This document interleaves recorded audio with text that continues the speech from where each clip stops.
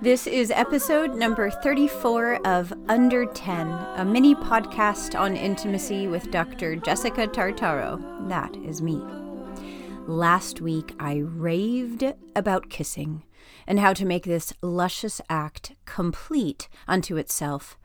Thank you to everyone who let me know how much you enjoyed that episode. I now know I have many fellow lovers of locking lips in my listenership.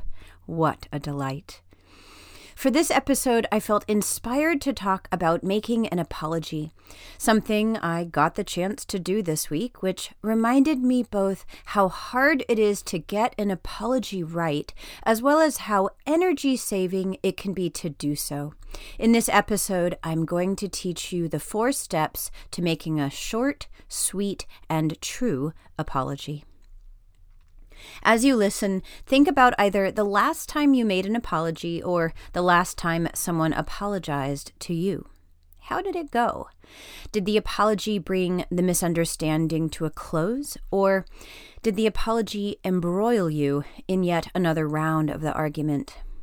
More often than not, when we attempt to say I'm sorry without bringing a considerable amount of intention to the apology, it inflames rather than soothes the argument.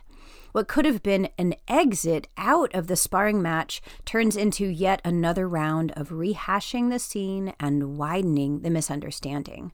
No energy is saved. To the contrary, it is expended.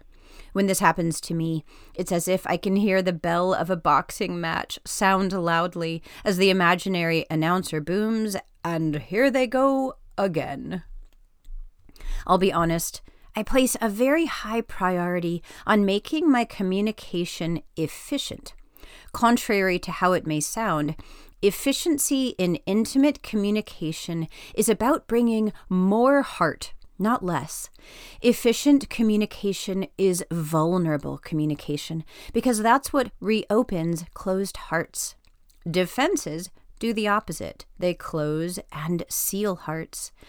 There are few things more frustrating to me than when I am in communication with a loved one and instead of being able to use just a few potent and vulnerable words to bring us closer, our collective defenses create all this extra verbiage, throwing us way off the scent of connection, like what happened between me and my husband this week. All summer long, Rich has been working on building our studio apartment. Our late September move-in deadline is looming. On one of my recent visits to the construction site, I offered to slice watermelon for Rich and the crew and caught him in a tense moment.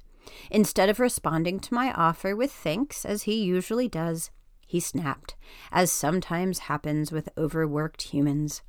Unfortunately, a nerve got tripped for me, and I went spiraling into hurt feelings that grew, since following that brief exchange, I didn't see him for the rest of the day.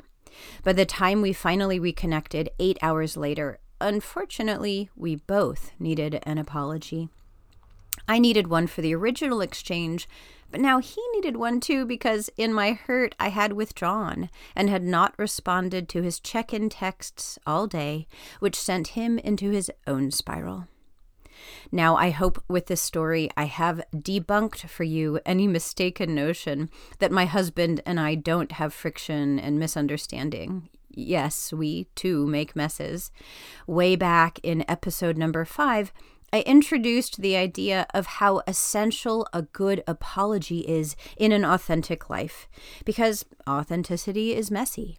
So when we choose to walk the path of bringing our full selves to relating, as Rich and I have done, it is essential that we equip ourselves with the tools to clean up the messes in loving and efficient ways and to learn from our breakdowns. When it comes time for giving an apology in your life, there are 4 things you want to consider. First, how calm are you? Have you taken the time to let your nervous system shake out the tension and ground as best you can? If not, it's possible you are risking getting back into the ring. If your emotions are still hot and your person says the wrong thing, you will get provoked. So Before you enter an apology space, take several breaths and focus on the exhale. Take a walk, talk to a friend, and ready yourself to resolve the argument, not restart it. Second, what are you willing to take responsibility for? In the realm of apologies, what matters is the damage you created. It matters less that you didn't intend to create the damage. This distinction is called impact versus intent. The impact is what happened. For example, I felt saddened by Rich's words. The intent is what you hoped happened, but probably didn't. In this case, he meant to communicate that he didn't want watermelon and he didn't mean to hurt me. Though it's uncomfortable to stick with impact, it is also profoundly healing for the person at the receiving end of the apology to hear you centering the reality of the impact, not the intent, because it's the reality of the impact that they are in if you are apologizing to them. Third, can you open your heart? The true part of this episode's title, as in short, sweet, and true, is about how much can you let yourself tune in from the heart to the connection between you. Energy-saving, intimate communication is short on words and dense with heart. Let each word mean something essential and flow from your care for the other's well-being. This is about the willingness to drop defenses and get humble.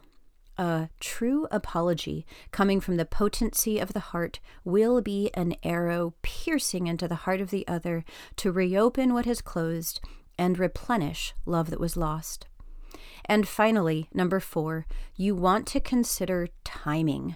You want to initiate an apology as soon as you are able to accomplish the previous 3 considerations. Once you are calm enough, willing to take responsibility, and capable of getting your heart open, go to them. Time that passes since the original offense is time during which our brains can whip up tons of extra pain and drama.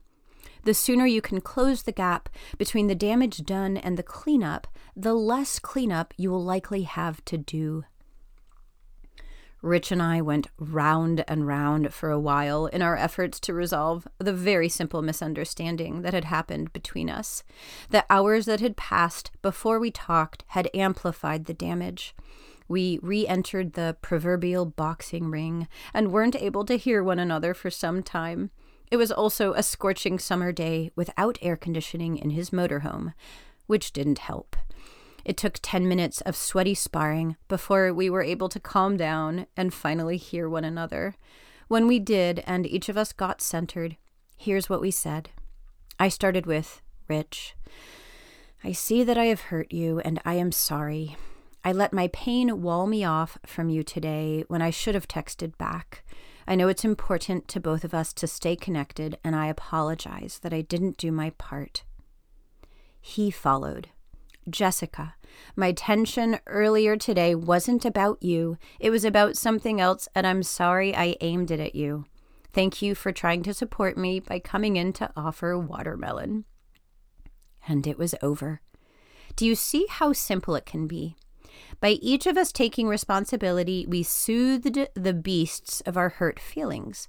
As vulnerable creatures in love, when we are hurt, and when we don't have the tools to be expedient with the cleanup, our past hurts and fears can race to jump on the wagon and create a scary amount of weight and momentum in response to seemingly small provocations.